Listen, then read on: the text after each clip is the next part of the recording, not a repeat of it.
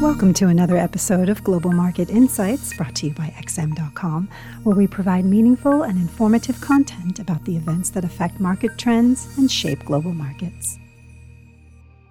It's Monday, August 3rd, and you're listening to the Daily Market Comment podcast by Marios Hadjikyriacos. I'm Christina Marujos. Thanks for joining us at XM.com. The world's reserve currency staged a comeback on Friday and continues to lick its wounds at the start of the new week, shrugging off a credit ratings downgrade by Fitch. The ratings agency revised the AAA outlook on the United States to negative from stable, citing deteriorating public finances and the lack of a credible plan to bring the mammoth deficits under control. This might sadly be the harbinger of things to come, as other ratings agencies may arrive to the same conclusion soon. Even with negative real rates, the trajectory of U.S. debt seems increasingly unsustainable, and fixing it won't be easy amid continued policy gridlock, as neither party is likely to secure a supermajority in the Senate after the election to evade the filibuster and implement its agenda. This in contrast with Europe, where the EU Recovery Fund may spark a wave of positive ratings revisions. But the dollar almost didn't notice, which might be explained by a round of profit-taking and short covering after such a steep downfall over the past month.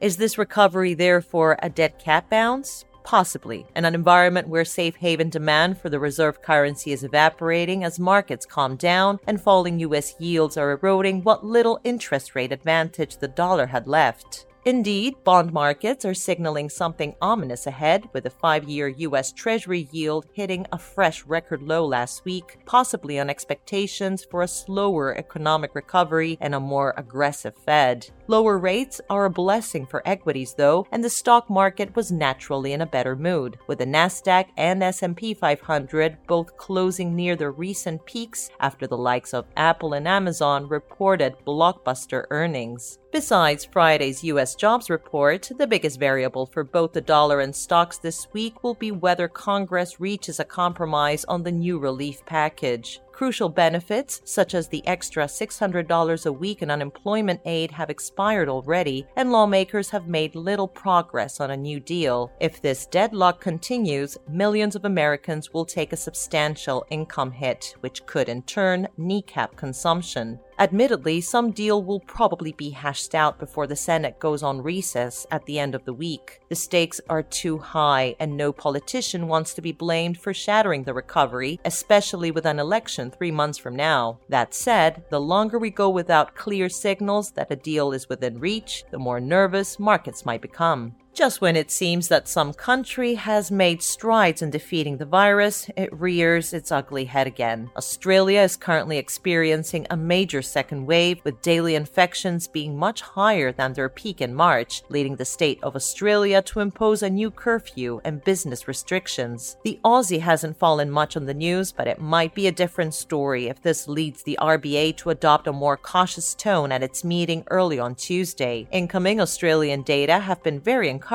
but with the health crisis moving in the wrong direction, policymakers might double down on their commitment to support the economy. A decisively dovish message could clip the high-flying Aussies' wings. As for today's highlights, the ISM manufacturing PMI in America might attract attention, alongside some remarks by the Fed's Bullard at 4:30 GMT, Barking at 5 o'clock GMT, and Evans at 6 o'clock GMT. This was today's Daily Market Comment podcast. Thanks for listening at XM.com, and have a great week.